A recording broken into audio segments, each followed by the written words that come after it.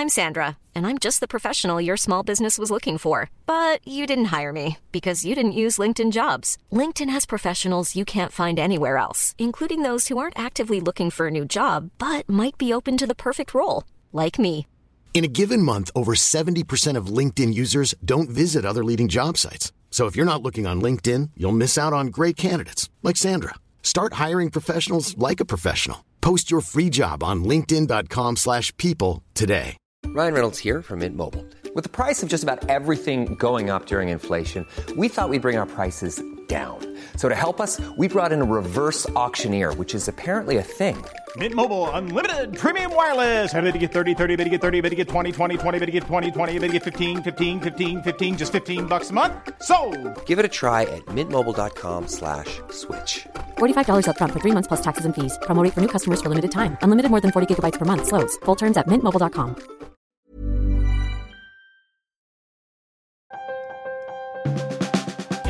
Welcome to the Trampoline Hall Podcast. I am your host, Misha Globerman. The Trampoline Hall Podcast is the podcast of Trampoline Hall, which is a lecture series that takes place in a bar. The bar is usually in Toronto. Sometimes it's in other cities, but mostly it's in Toronto. What happens at Trampoline Hall is people get on stage and they give lectures. The lectures can be on any subject, sometimes silly, sometimes very serious, but the one rule is that the lecturers cannot speak on subjects on which they are professionally expert. If you are a loyal listener of the podcast, you already know this, and it is what you have come to love. If you are new to the podcast, you will eventually come to love it. That process might be gradual. Such is the nature of love. That's all I need to tell you about that. Oh, wait, also this. After each lecture, we take questions from the audience during a question and answer period. This podcast does contain mature language, so that's possibly a plus for you. This episode, the topic is trauma narratives, and the lecturer is Darren Patrick.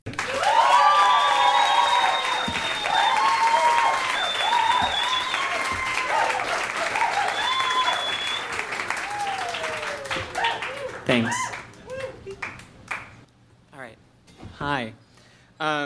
So the last time that I stood in front of a room full of strangers, although I didn't have a button-wearing cult,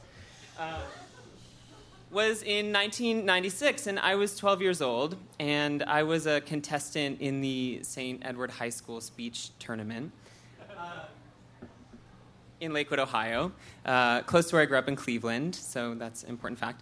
And my speech had been entered in the original category, meaning that I wrote it myself, and was coached by my junior high school English teacher, who is sort of the typical Renaissance fair-loving English teacher, although she added a sort of disciplinarian bent to that. She was sort of a bit of a badass, who actually, incidentally, went on to marry my father the following year, which is an important detail that you should keep in mind for later.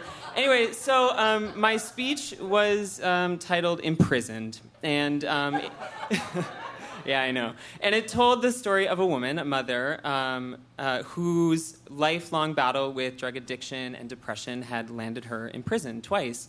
And it was told from the perspective of a third-person narrator, and it relayed sort of the experiences of that narrator visiting their mother in prison and exchanging letters and sort of dealing with the social ramifications of that.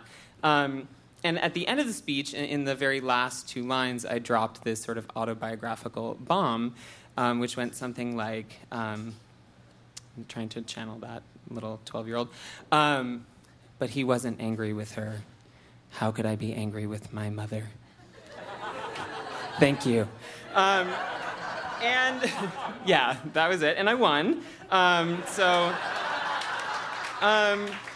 Which is what I'm expecting tonight, a trophy. So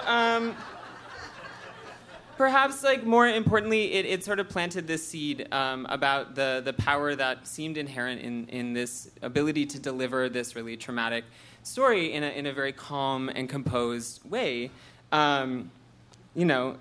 which, according to the National Child Traumatic Stress Network, which is my favorite network, after the Home Shopping Network, the formation of a trauma narrative is supposed to be this very safe, emotionally honest, non-triggering way for a child to deal with these kinds of events. And it was true that my childhood therapist, Chris, had often encouraged me not to bottle it all up inside and, you know, to talk it out, to enact in her psychodramatic dollhouse, you know, the coping mechanisms that I had developed as a child of a broken home. And I don't know that she exactly had in mind that I should give a speech in front of a room full of people, in which I sort of presented it as something that happened to somebody else, but, you know, that was neither here nor there at that point, because indeed done. So fast-forwarding a little bit, this sort of seed of the power of narrative is something that sort of got layered on as I grew up a little bit. So, you know, developing this sort of trauma layer cake, because that's the most appropriate metaphor for this. The next layer, which was a sort of fruity layer, was when, at the age of 15, my stepmom, the same one who had coached the speech, who started to suspect my father of cheating on her, correctly, I might add, with a woman that he met on a listserv on the internet for horse enthusiasts.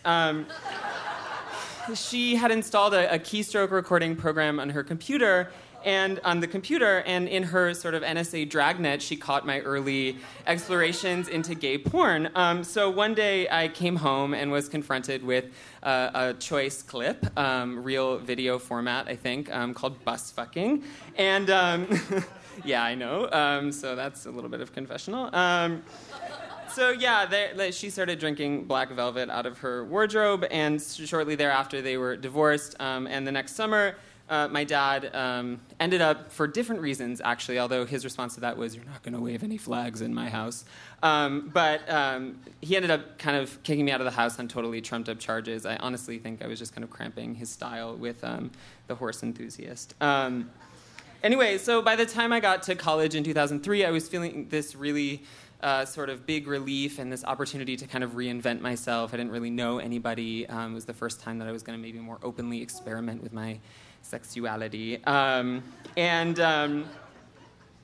Actually, though, this was kind of the moment where I felt most pressured to construct myself very self-consciously through the performance of this narrative. Now, you know, a few layers deep. So, you know, in the bathroom taking gravity bong rips and somebody's asking you, like, so where are you from? And, you know, I start going into this really detailed story, which involves, like, all this sort of very sober, ironically sober confession of all of these really traumatic events. And I thought this was, like, clear evidence that I was totally fine.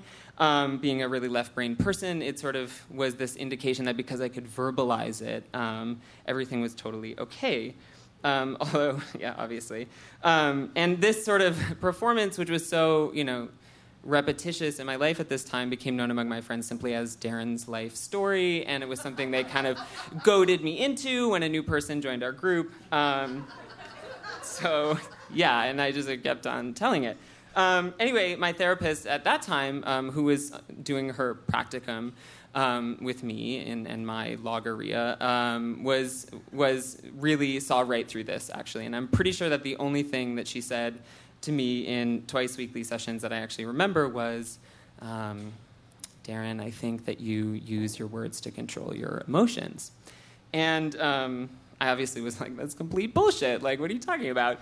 But to be honest, it wasn't until a few years later that became a little bit more self-evident to me. And, you know, to sort of fast forward a little bit, I'm not really big on psychoanalysis, although by now you can tell that I'm big on psychotherapy. But Freud has a concept which I think is really instructive in light of this story, which is developed in his essay from 1920 called Beyond the Pleasure Principle.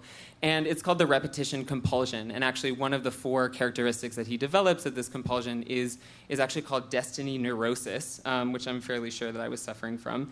And it's a condition in which an essential character trait, he says, is a quote, will always remain the same, and which is going to find its expression in the repetition of these traumatic events. So, like I said, I mean, I felt that my ability to tell the story clearly without emotion was evidence that my emotions had been dealt with, but the winter break of my sophomore year was sort of when the repetition became a little more literal. And it took the form of me going and reconnecting with a long-distance high school friend who I had lost touch with and who was about to join the Army, oddly enough, after the Iraq War had just started. And we ended up, through this sort of really weird Rube Goldberg crazy straw of events, like in bed together. And That was a bit shocking. And after, partially because she was a woman, so that was also another kind of like extra, like, let's add to the trauma cake. So anyway, she didn't make it through basic training, and she landed after the deconstruction part, but before the reconstruction part, in my dorm room in Washington, D.C. And obviously I was like, well, duh, I'm going to leave school and move to Austin with you and help you rebuild your life. At which, yeah, right? Like, good idea.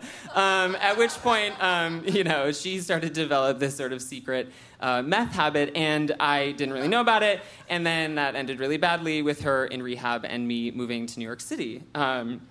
So Fresh Start 2.0. And this time I was feeling like a little bit less confident about the articulation of my trauma narrative. It's still pretty fresh. But on the advice of someone I had just met, a new friend, and someone I sort of had a crush on, I ended up in the office of this therapist, shockingly, this woman, J. Robin Powell, if you're ever in New York, who was a sort of denizen of the 1970s downtown dance scene, but also a licensed therapist, I should say. She was a professional. And she did this incredibly powerful thing in our first session, and she said, so we're not going to talk, basically, at all. I was like, so what are we going to do? And what we ended up doing was a series of weekly kind of guided meditations and body scans where we would go through systematically each part of the body and end with a couple of questions. Most notably, the two questions, is there anything you need to know right now? And where in your body is that coming from? So the first session, my answer was obviously my jaw is the place where I feel most like, let's talk. She's just like, no. So instead we did this like really bizarre exercise where I had to move my jaw in all directions very slowly and deliberately. And I felt ridiculous. I actually felt when I was like in that position, that's very phallic, we're back to Freud, that, my mouth like actually like took up the whole room and it sort of swallowed all light and air. And, at the end she was like, good, okay, good, and so we'll see you next week. And I walked out sort of shimmering in terror and also feeling like for the first time that my little like prefrontal cortex Descartes was like, oh my God, if you keep doing this, you're going to lose your ability to speak. Literally, like become a mute. But actually, this began because I was kind of eager to experiment with that and also to report back to this crush who had suggested that I go there in the first place. The beginning of a 4-year process of basically re-articulating every part of my body and rebuilding from that experience, that very physical experience, a sort of history of emotional memory. And that work actually is what illuminated this way in which I had profoundly sort of over-invested myself in one way of narrativizing my trauma, my life story. It interrupted this sort of endless cycle of linguistic kind of self-reference and brought me back to that obvious lie that I told when I was 12 years old, which is that I wasn't angry and I wasn't frustrated on the basis of having to deal with the experience of a mother in prison. Basically that combined with a series of ego-annihilating activities that I've continued after that has led me to this understanding of the utter incapacity of language to deal with my traumas. Thanks. Darren Patrick, ladies and gentlemen.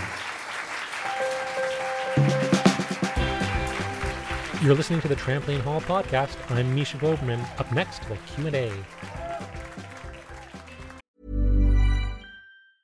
Hiring for your small business? If you're not looking for professionals on LinkedIn, you're looking in the wrong place. That's like looking for your car keys in a fish tank. LinkedIn helps you hire professionals you can't find anywhere else, even those who aren't actively searching for a new job but might be open to the perfect role. In a given month, over 70% of LinkedIn users don't even visit other leading job sites. So start looking in the right place. With LinkedIn, you can hire professionals like a professional. Post your free job on linkedin.com/people today. Even when we're on a budget, we still deserve nice things. Quince is a place to scoop up stunning high-end goods for 50 to 80% less than similar brands. They have buttery soft cashmere sweaters starting at $50, luxurious Italian leather bags, and so much more. Plus, Quince only works with factories that use safe, ethical, and responsible manufacturing. Get the high-end goods you'll love without the high price tag with Quince. Go to quince.com/style for free shipping and 365-day returns. Are there any questions? Yes, you sir. Yes. What is a gravity bong? What is a gravity bong? Well, the way we used to make them was by taking a 2-liter plastic milk container and constructing a bowl on top of it, and then using water, like a trash can filled with water, and you light it and you pull it up, and it creates a chamber filled with smoke, which you then that's exhaling, but you inhale it, and you get really stoned, and then you tell your life story, because that's normal. There you go. So a helpful hint. Yes, you sir. Yes. In your research and personal experience, is narrativizing trauma a good thing, a healthy thing, or a bad thing? So in general, is narrativizing, just to repeat, is narrativizing trauma healthy or bad? Is it? Yeah, I kind of expected that question, and I don't know that it's possible for me to generalize. Like, I would say that for me, there was a point to which it was useful, and the point after which it stopped being useful was like the 900th time that I repeated this story. But, there's different registers of trauma, too. So for me, this is a very personal experience of trauma. And because I'm very linguistically oriented, it was a very constraining experience. Although I wasn't really aware of that until, I started feeling like a little bit more embodied about that experience. So yeah, I don't know that I would say nobody should talk about their traumas, because that's a very dangerous pronouncement to make. Some people really need to verbalize those things, Is it better for kids to do it? Is it better for kids than adults? I don't know. I think that the information that I read about childhood trauma and the formation of a narrative always assumed a sort of very particular therapeutic environment. So it wasn't like the speech tournament, where it's that's where you should start. It was more like with your therapist, drawing pictures with crayon and everything, making it clear what happened. So it kind of gives you a little bit of distance from it, I think. I guess I'm curious, what narrativizing. Yeah. Is that something distinct, I think, from just telling the story? Does that mean something? Yeah. I think at some point, there was a slippage between the sort of bare relation of facts. Right. So the reality that this is an important part of my past, which characterizes a little bit about perhaps how I cope or other things like that.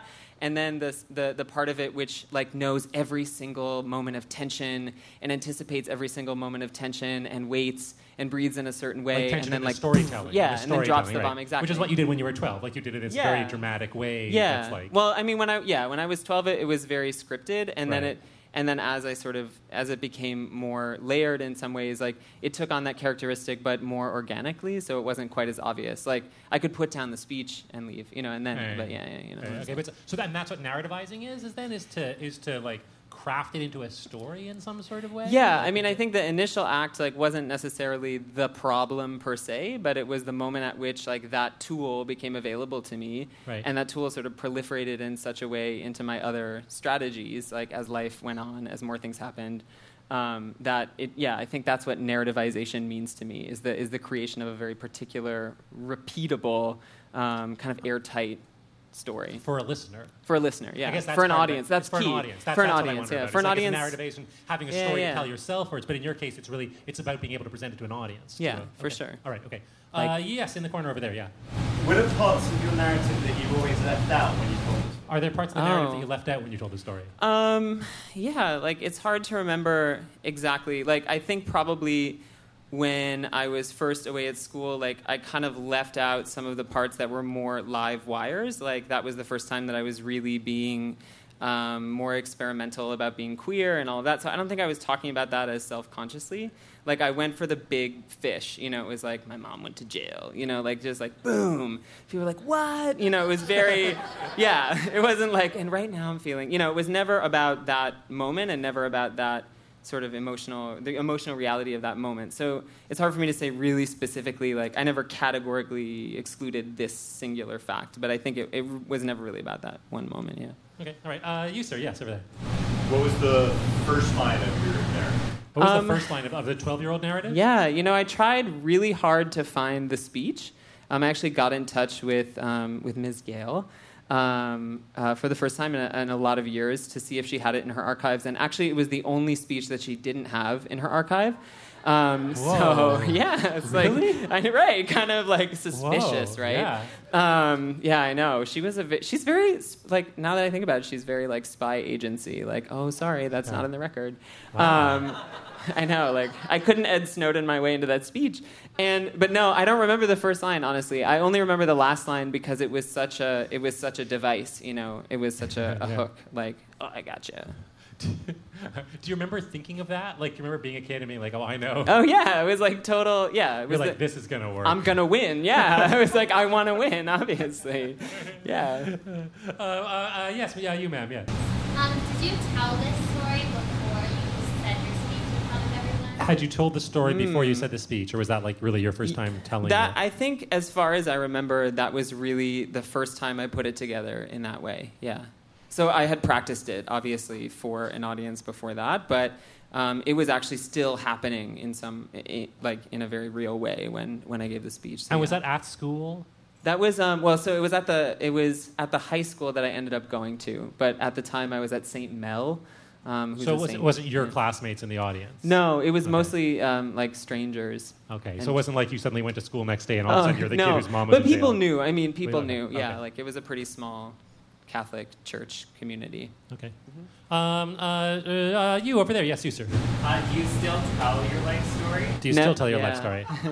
Well, I mean, other than tonight, not like that, actually. Like the moment after I left Austin and when I moved to New York was actually the decisive moment when I stopped doing that. Yeah. Was there something that triggered it then? Like, was there? I think it was the actual experience I was having then. So there were a lot of like really similar emotional triggers about that relationship, and so I think it was an unavoidable like tsunami of emotion that like propelled me into that move, and I think it was just not possible for me to pull out of that in that moment in a clear way. So was it like that this past story was so big, like this past story that had been so big in all your life that finally there was actually something present that was so big that it overshadowed that older story? Is that No, what you're I think saying, it became, like the reason I was intrigued by the Freud quote was that it actually became this sort of destiny neurosis. Like I had bonded with this person actually that I moved to Austin with. Right. I had bonded with this person over a specific experience of trauma. Like similar parentage, etc. So I think like it was this moment of like, oh shit, like this is what, not that like I was fully responsible, but it sort of drew me to that kind of personality. So there was a link between I think maybe you made this clear in your speech, but maybe I'm only understanding it now, which is that there was a link between the repetition of telling the story, and that this was going to lead to a repetition of living the story. I felt like that in that moment more clearly than any other point in my life. I don't think though, like the problem I have with psychoanalysis is that like you never get out of that trap. Really, that's how I feel. Of retelling the story. Yeah, the linguistic trap. Like everything is governed by this symbolic order, right. And I felt like the embodiment experience was something that really broke that sense of destiny for me. Embodiment experience with the other therapist of doing this. Yeah, exactly. Yes, back there, yes. Did your last therapist in New York ever ask you to tell the story finally? Did your therapist in New York ever ask you to tell the story? No. It was not something that when I arrived in her office I really presented as a coherent narrative. Like we did the sort of typical intake interview where I gave a little bit of my family history, and so she was aware that I had like experiences with addicted parents and depression, etc. So she had the sort of general like profile, but she didn't get the full force version. No, I never told her. All right, yes, you, sir. Yeah. Does your mom know that you are telling the story tonight? No, I didn't tell her that I was telling the story tonight, but I think she'd be really in favor of it. She would be in favor of it? Yeah. She's a really, and I was wondering if someone was going to ask about her. She's a very rebellious woman, obviously. I mean, actually, not obviously because I didn't really tell you anything about what happened, but she's very big on sort of radical honesty and truth-telling, and she's very much a sort of rebel, I think, and I think she'd be really into it. Like recently, she dyed her hair pink. bright pink because she decided that while she had an experience of being judged on her past, like disclosing on job applications that she was a felon, she had never had the experience as a white woman of being so immediately judged on her looks, so she wanted to know what that was like. So like that's the kind of political tactic that my mom is working with. That is pretty badass. Yeah, if you're like, being a felon doesn't marginalize she's you like, enough in society. like, I'm really used to the felon thing, I've you got know. to up the ante yeah, a little she's bit. like, so, code pink, right? Like, woo! Wow, that's really, but that's that is my pretty mom. badass. I think she'd be okay with that. All right, okay, so go to you back there, yes. So I'm wondering if you think that telling a trauma narrative is as much about entertaining other people as it is about your own sort of healing process and relationship with Right, what's the relationship between like entertaining other people when you tell the trauma narrative? I think in that moment it was like, do you mean like now or do you mean then? Just in general, all the time. Yeah, that was something I really thought about a lot, like in the decision to make this the topic of the talk tonight. And I feel like the difference between now and then, which is maybe the way that I would answer your question, if that seems fair, is that then it was basically the only tool that I had, and now that's not really the case. So I actually feel like a greater sense of intimate connection to that experience now than I ever did then. Then it was really like when I look at what I was doing then, now, I understand that it was like definitively about distance and control and like all of those very rigid things. It was about doing it like soberly, but you know what I mean. Right. So different. So you can get past that control. I guess there's something in the question that was wrestling for me that I'm still trying to figure out, and I'm not sure if I can get at it. But that thing about doing it to entertain an audience or whatever, that sort of part. Like when I think about the idea of forming a narrative about it, the thing that I always think that I was inclined to think of at first when you start talking about it was the idea of forming a narrative. That to me, what a narrative is that you have a bunch of events in the world, and then what a narrative is like a structure for making sense of them. Yeah. But the things that you describe aren't so much a structure for making sense of them as a structure for making an entertaining drama for a listener out of them. And I guess I'm curious whether you experience those activities as distinct activities. Like, is there a story that you tell yourself that's the story about how you make sense of this that's different from the story that you tell to an audience to win a trophy? Yeah.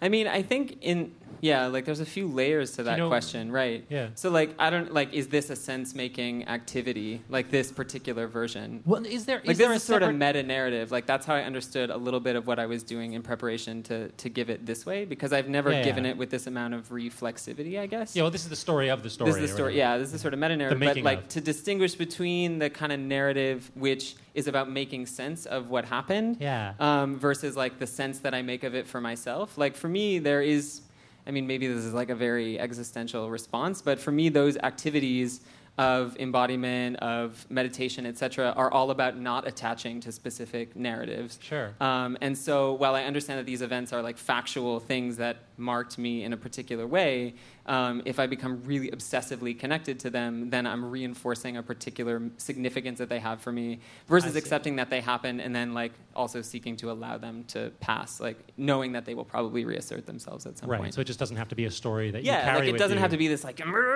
engine of narrative. Yeah, for sure. Okay, all right, cool. I'm going to go to you. Yes, to you, yes. How have you felt accessing your body memory has destabilized the linguistic, the verbal?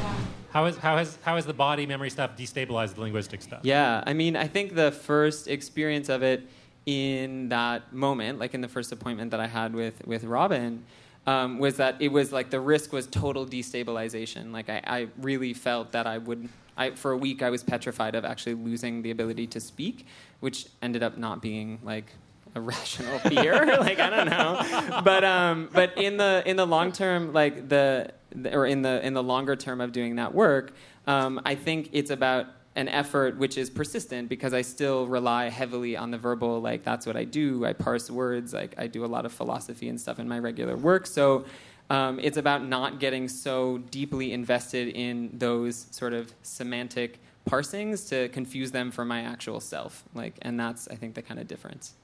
if that makes sense. Like the self is something that I do or that I feel, whereas like the language is more of it's also a creative act, but it's a creative act which has a very different valence than the movement. Like it's scripted in a different way. Right. So just being able to experience yourself as a thing other than like the words coming out? Yeah, exactly. Like I'm not the same thing as my thoughts. I'm not the same things as my feelings. Right. Okay, cool. Yes, okay, yeah, I'll see you over there, yeah. What do you think is the difference between people, for example, two people who go through a traumatic experience, but one of them, it kind of ruins their world and they end up, for example, in a kind of circle or cycle of bad stuff, versus those who come out of it really strong? So the question, just to repeat for those who might not have heard, is how do you account for some people who come out of traumas okay versus people who get stuck in something? Yeah, I mean, I guess there's a lot of different determinants, like to that outcome, right? But I also don't think of it as an outcome because it's also a process, and I think that part of the understanding of the process, like the process nature of the trauma, is that it becomes less significant over time by not like allowing it to be so dominant in this uncontrolled way. For me, this is my experience. Not that I would say the end result is I'm really strong and I never have to worry about it. I mean, the reality is that like when you have these kinds of predispositions, whatever, some people explain it genetically, some people explain it socially, like it's probably a combination of these things. Like it's something that I realize at some point I have to be aware of this kind of all the time, but I don't have to be obsessed with it, right? Like I can trust myself. And I'm lucky to have had so many fucking therapists, I guess. I mean, and I don't know that that's a set of tools that everyone is availed to. And so I think there are a lot of different determinants, like probably social determinants and economic determinants that like lead to that possible outcome for people. Yeah. So there you go. Lots of things. A lot of things. That was a pretty comprehensive list. Yeah, I tried. Let me ask you something. When at the peak of telling this story, when you were really like telling a story, how often do you think you told this story? Oh my God. Like in what? Like it would be once a week? Or like every time I met somebody new that I liked. Yeah. You'd be like, here's how I. Yeah, I was like, oh, I want you to think I'm really complex, and like I told this story. Which, in retrospect, I can't believe I had any friends like at that time because it's like a really fucked up thing to do to people. I feel it was a way of sort of putting it on them. But I mean, I also one thing I didn't put in the talk because I didn't really have time was there was actually another sort of messed up thing. Like I really like a lot of weird pathologies here. But a friend of mine, freshman year of college, and I also used to play this game where we would tell fake life stories, like we would make up life stories, right? Yeah, to people that we felt like we weren't going to invest ourselves in, just to see like what kind of shock value. Oh my God! Like to see like what kind of shock value we could extract, like by telling these really egregious stories. Right. Yeah. And so you'd go around and you'd tell, and you'd be like, well, we'd be like sitting on the benches in front of the dorm, smoking, and like it was the early weeks that people were really open and asking questions, right. and they'd be like, so where are you from? And I'd be like, my parents are diplomats. I was in Washington, D.C., so it was like, right, sure. There were a lot of like really posh people, and that was not my experience, so it was a way to try on like those other kinds of experiences, I guess, and also just like fuck with people. Right. So you would tell this story every time you met someone, unless you told them an even crazier I thought it was story. like for me, yeah, exactly. Like I thought for me it was like a way of showing like something meaningful to someone. Like it was a very bizarre. So telling this story. Yeah, telling the actual life story was a way of conveying like, hey, I want you to know something deep about me. Do you feel that was a way to get like intimate with people quickly? Yeah, I thought so. How often do you tell the story now? I don't. At all? No. I mean, it's like when it comes up in some way, right. I never do it as a coherent narrative anymore, though. So, like, yeah, I mean, but if I were talking about any one of those moments in my life, like, then I would feel comfortable expressing, like, hey, when I was 15, like, this humiliating thing happened, or, like, talking about my mother, etc., like, but more in an organic way. Right. Like, it's not like, okay, we're at that point. Like, I'm going to tell you the story. What was it like to tell it tonight?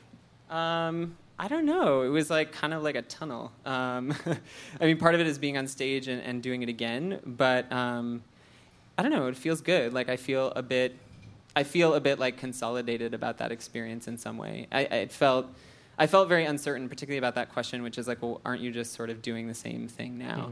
But it kind of puts the other strategies that speak both to those events in particular and to like newly generated traumatic experiences in a different kind of perspective. So it feels like grounding, I guess, would be my answer.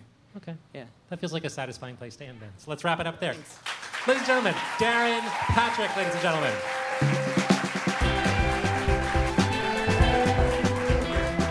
Trampoline Hall was created in Toronto in the 21st century by Sheila Heti and is hosted by me. This episode's lecture was chosen by Kelly Jenkins.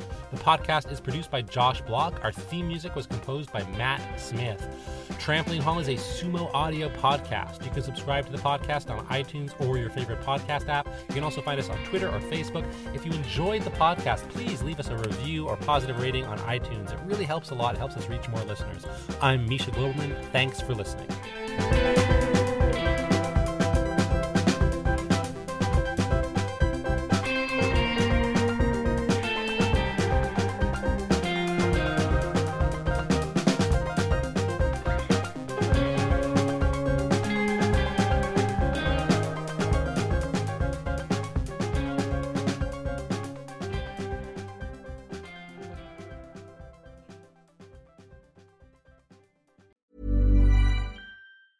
Hey, it's Paige DeSorbo from Giggly Squad. High quality fashion without the price tag. Say hello to Quince. I'm snagging high-end essentials like cozy cashmere sweaters, sleek leather jackets, fine jewelry, and so much more. With Quince being 50 to 80% less than similar brands. And they partner with factories that prioritize safe, ethical, and responsible manufacturing. I love that. Luxury quality within reach. Go to quince.com/style to get free shipping and 365-day returns on your next order. Quince.com/style. When you make decisions for your company, you look for the no-brainers. And if you have a lot of mailing to do, Stamps.com is the ultimate no-brainer. It streamlines your processes to make your business more efficient, which makes you less busy. Mail checks, invoices, legal documents, and everything you need to keep your business running with Stamps.com. Seamlessly connect with every major marketplace and shopping cart. Schedule package pickups and see your cheapest and fastest shipping options from different carriers. With rates up to 89% off USPS and UPS rates. And with the Stamps.com mobile app, you can take care of mailing and shipping wherever you are. Make the same no-brainer decision as over 1 million other businesses with Stamps.com. Sign up with code PROGRAM for a 4-week trial, plus free postage and a free digital scale. No long-term commitments or contracts. That's Stamps.com. Code PROGRAM.